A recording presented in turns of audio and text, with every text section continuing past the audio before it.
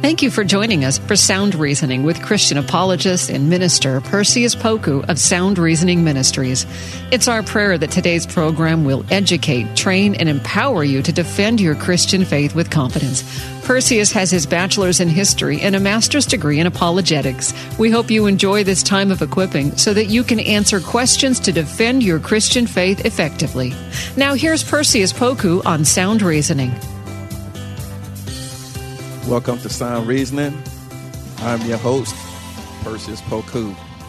On today's episode, I wanted to take a look at the book of Colossians from an apologetic perspective. The book of Colossians has an overarching theme, and that theme is the preeminence and sufficiency of Jesus Christ, who is the head of the church. So again, the overall theme of the book of Colossians deal with the preeminence and sufficiency of Christ, who is the head of the church. And it's vitally important that as Christians, we remind ourselves that Jesus is supreme, that Jesus is supreme above all things and above all of creation. So as we talk about our Jesus, let's not forget who he is ontologically and functionally. And by ontology, I'm talking about his beingness. In his beingness, he is God. In his beingness, Jesus is divine. In his beingness, Jesus has no beginning and no end. In his beingness, he's equal to the Father. In his beingness, Jesus is fully qualified to die for our sins as a perfect sacrifice. So as we serve our God, let us never forget who we're serving. He's not just a baby born in Bethlehem. He's not just Mary's little baby. Oftentimes when we think about Christ, we think about the meek and mild Jesus Christ, which he fully is. But also, we can't ignore his ontology. He is God, no less God than the Father, no more God than the Father, no less God than the Spirit, no more God than the Spirit. They are equal. One God who's revealed himself in three persons, the Father, Son, Holy Spirit, but yet distinct. So let's not characterize Christ in a way that's not supported by Scripture. In Scripture, we see that he's fully Christ, he's fully God, he's divine. And really that's what separates Christ from anyone else. He's the only God-man to ever traverse this earth. Buddha was not divine. Muhammad was not divine. No other religious leader was divine. They were human, but not divine. So Jesus essentially created all things, which means Jesus also gave life to humanity. So we can't put the created on the same level as the creator. So let's give a background of the book of Colossians. This book of Colossians was Paul's letter to give the readers an insight into the false teachings that was being preached during the first century. So we as Christians, modern day Christians, we can relate to this. There's a lot of false teachings that's being propagated in the public arena and in the private arena. So we can identify with this letter. Paul wanted his readers are given a list of commandments that Paul have highlighted as obligatory in order to fulfill righteous living. So Paul, in this letter of Colossians, details what believers ought to embrace in contrast to what needs to be eliminated. He warns against syncretism. And I've spoken many times regarding syncretism. Syncretism is an attempt to reconcile what is holy with that is unholy. It's an attempt to bring in cultural norms that may not fit into the life of a Christian. That's syncretism. So, for example, if an individual accepts Christ and they came from a culture of cannibalism, so a bit extreme, but it has happened, then that individual can't say, I'm a Christian, but I still want to practice cannibalism.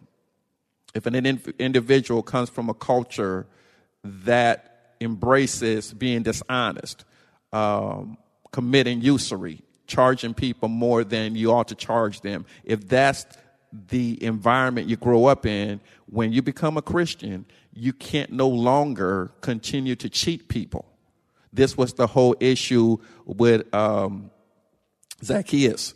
When Jesus ran into him, or rather he ran into Jesus, is Jesus challenged him. Now that you say you want to follow me, we need to see some signs. And those signs are for us to get out of our lives those things that we know is not approved by God.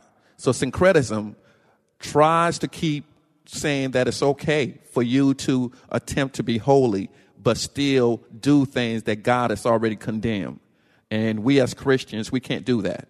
When the gospel comes into a society, according to the scriptures, that society has to respond.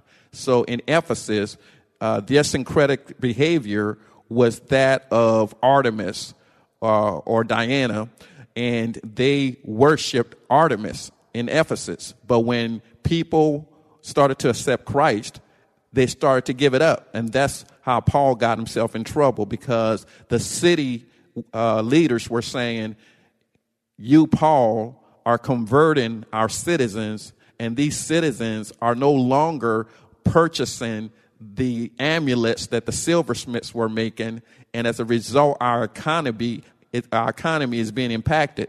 So we have a problem. We have a problem. This Christian movement, these people of the way, are no longer willing to purchase these amulets, these idol images, and we're not able to get the sales that we normally would, because the Christians, these people that have been converted, no longer have an appetite to continue serving a false god. And syncretism, if we're not careful, would have us bringing in attitudes, philosophies, ideologies, worldviews that are inconsistent with the Word of God. So this letter warns us about these type of behavior, warning against syncretism. Now, in terms of the historical significance of the churches in Colossae, or ancient Colossae, this letter is a valuable asset to those who desire to better understand that city. The city of Colossae was situated in the upper Lycus Valley in Asia Minor. And in ancient times, Colossae was very prominent. According to Xenophon in the 4th century, an ancient Greek soldier and writer, the city of Colossae was populous. They had a lot of people there. And he also wrote, when recounting the Persian king Cyrus's march through Phrygia, Xenophon says, crossing it, he marched through Phrygia, a single stage of 8 parasangs, a fraction of the distance an infantry could march to Colossae, an inhabited city, prosperous and large. So Xenophon, basically in his writing, talks about ancient Colossae. He gives us a glimpse of what the city is like briefly in his writing. So as we move on, we learned that Colossae at one point was the center of the textile industry in the Lycus Valley. They created wool called Colosseum. And we are familiar with this word, the Roman Colosseum, in modern terminology. Many of us are familiar with that word because it's associated with the Roman Colosseum. But back in ancient times, Colossians or Colossae created textile. They created wool that they call Colosseum, interestingly enough. The decline of this great city was due in part to the main road being redirected to Laodicea. And we're familiar with Laodicea in the book of Revelations. So its ultimate demise, however, was due to an earthquake in 60 AD. The only evidence of its existence today is a large mound or stele located in modern-day Turkey. So let's look at chapter 1 in the book of Colossians. The letter begins with Paul's usual format of salutation. He makes it clear in this letter to his audience the following. Number one, he is an apostle of Jesus Christ. And the preposition by informs us how he became an apostle. His apostleship was not conferred upon him by human efforts, but by the consent or will of God alone. And so Paul identifies himself as an apostle. Now, this word apostle has some controversy behind it, and I kind of wanted to touch on that a little bit. The question is, are there any modern day apostles? That's the question. Are there any modern day apostles? And in terms of hermeneutics simply means the science and art of biblical interpretation, meaning the correct way to interpret Scripture. And what does Scripture say about this particular subject, apostleship? That's what I want to unpack. So Paul identifies himself as an apostle. We see that clearly. And this term apostle should not be abused. This unique title, it belonged to the ones who have been called by Christ himself and were a witness to his resurrection. The latter part is important, a witness to his resurrection. There's nobody living now that was a witness to Jesus' resurrection. So really, before I go any further, whoever calls themselves an apostle and you have not witnessed the resurrection of Christ you're automatically disqualified. In other words, the word apostle were used by God to lay the foundation of Christian teachings for the church. So God called this unique group called the apostles to lay foundational truths for the church. And that's not us. In addition, numerous scripture found in the New Testament clearly demonstrates a finality to those that God had already called, who were the apostles. Read Acts 1:21 through 26, Acts chapter 5, 29 through 32, 1 Corinthians 9:1, 1 Corinthians 15 through 3 through 8. And this shows a finality to the apostle fraternity. There are no more apostles. In short, there are no present-day apostles, according to the scripture. As it relates to this topic, the late Norman Geisler and apologist Ron Rose wrote the following. They said the first century apostles understood that God was providing a unique revelation through them, talking about the apostles, 1 Corinthians 2 and 13. They were handpicked by the Lord himself, Matthew 10, 1 through 2, Acts 1 and 26, and had divine authority, Acts 20 and 35. Biblical apostles had to be eyewitnesses to the resurrected Christ. Read Acts 1:22, 1 Corinthians 9 and 1, and cross-reference 1 Corinthians 15, 7 through 8. The book of Acts clearly attests to the uniqueness and authority of the apostles. In Acts 2:42, the first church devoted themselves to the apostles' teachings and fellowship. Throughout Acts, the pronouncements of the apostles were final, Acts 15. By their voice, the church was born, chapter 2. Miracles were performed, chapter 3. Rulers were restricted, chapter 4. The disobedient were judged, chapter 5. The Holy Spirit was given to the Samaritans, Acts 8, and the Gentiles, Acts chapter 10. So this was a quote for Norman Geisler and Ron Rose in their book, When Cultists Ask. So you can look up that book when you get a chance. But Acts 1:21 details how Matthias, who replaced Judas, was selected. He became the 12th apostle, not Paul. Paul saw the risen Christ on the Damascus road, so he also qualifies as an apostle. As we read 1 Corinthians 9:1, Paul elaborates on that. We learn that the main criteria of an apostle, outside of performing signs and wonders, Acts 2:43, is that they must have witnessed the risen Christ, Acts 5:29 and 32. Verse 32 says, we are witnesses of these things. So if you are living today, you're not a witness to the resurrected Christ, the physical witness or firsthand account of encountering Jesus in his presence. So you must have witnessed the resurrected Christ. Verse 32 says, we are witnesses of these things, just like I said before. These are the apostles, and they witness the activities of Christ, his death on the cross, as well as the resurrection. Only those who have performed signs and wonders and witnessed the resurrected Christ can call themselves an apostle. So in short, the term apostle, or the 12, refers to the men that Jesus selected to help with the kingdom agenda.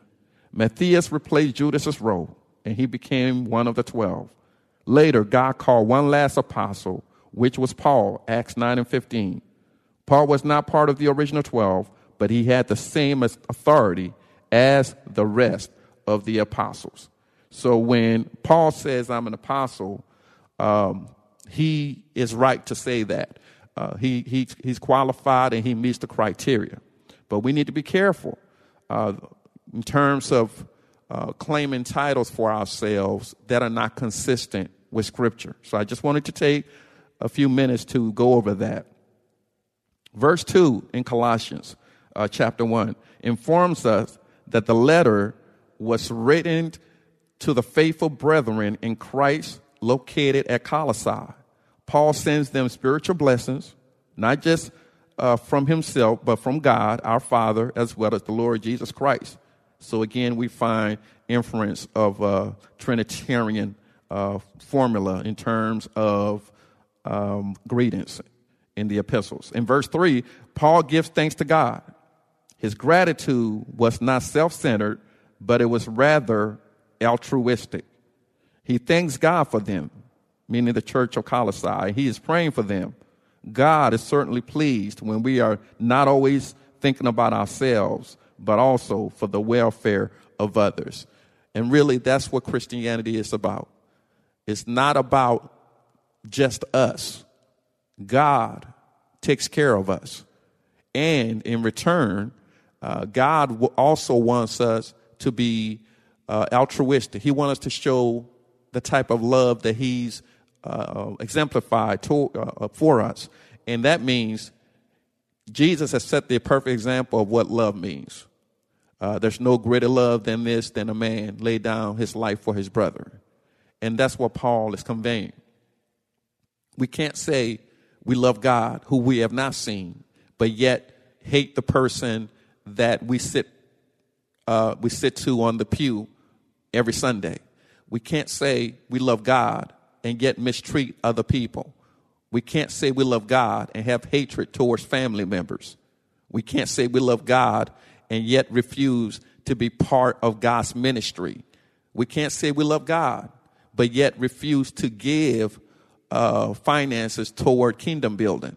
We can't say we love God and not give of ourselves in terms of helping the church to evangelize, helping the church to disciple. So our love, meaning our speech, have to match up with our actions. What we say have to match up with what we do. We can't say we love God, we love Jesus, but yet live a life that's inconsistent with what Jesus would recommend for us. So Paul wanted this church to know that he is always praying for them. And that's what we need to do today. We need to pray for ourselves. We need to pray for our government. We need to pray for our neighbors. We need to pray for our family members. Pray for your children. Pray for your finances. Pray for birth. Pray for death. Pray always. Don't stop praying. That was the theme of Paul's messages. Don't stop praying. 1 Thessalonians 5:17. Continue to pray in all things. When you feel like things are going well, pray. When you feel like things are not going so well, pray. Pray when you get up. Pray throughout the day. Pray in the evening. Pray while you're exercising. Pray when you're playing. Pray while you're working. Don't stop praying. Prayer is us talking to God. And in talking to God, we are being transparent with him.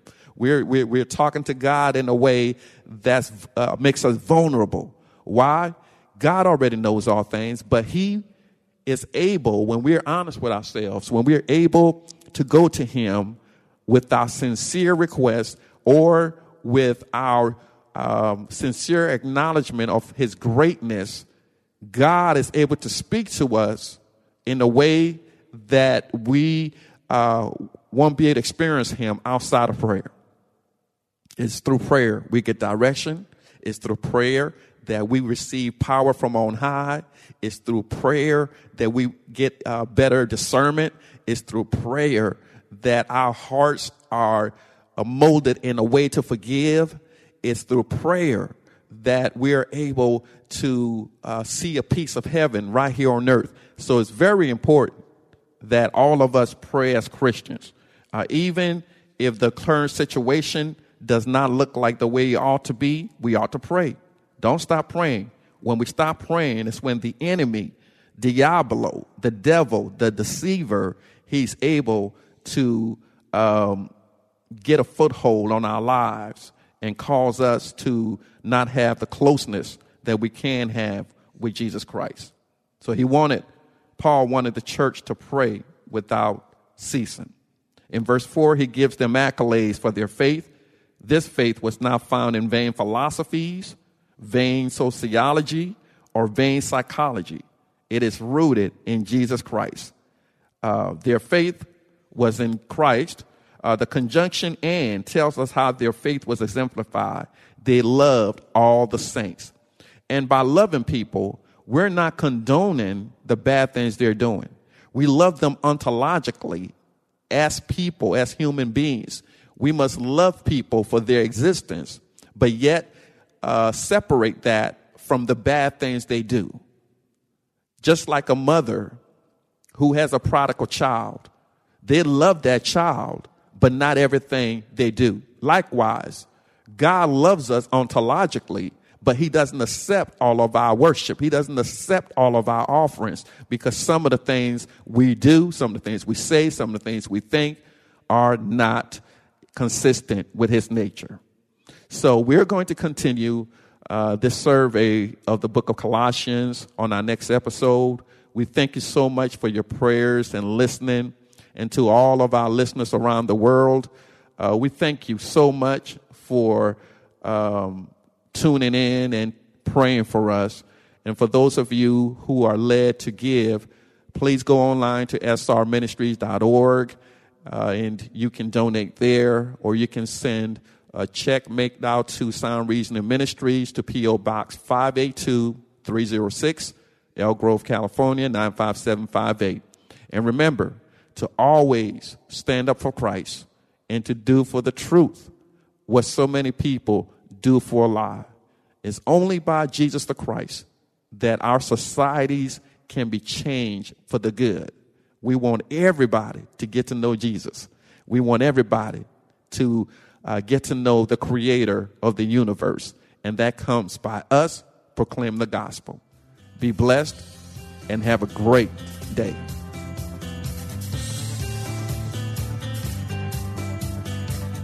Thanks for listening to Sound Reasoning with apologist and minister Perseus Poku from Sound Reasoning Ministries.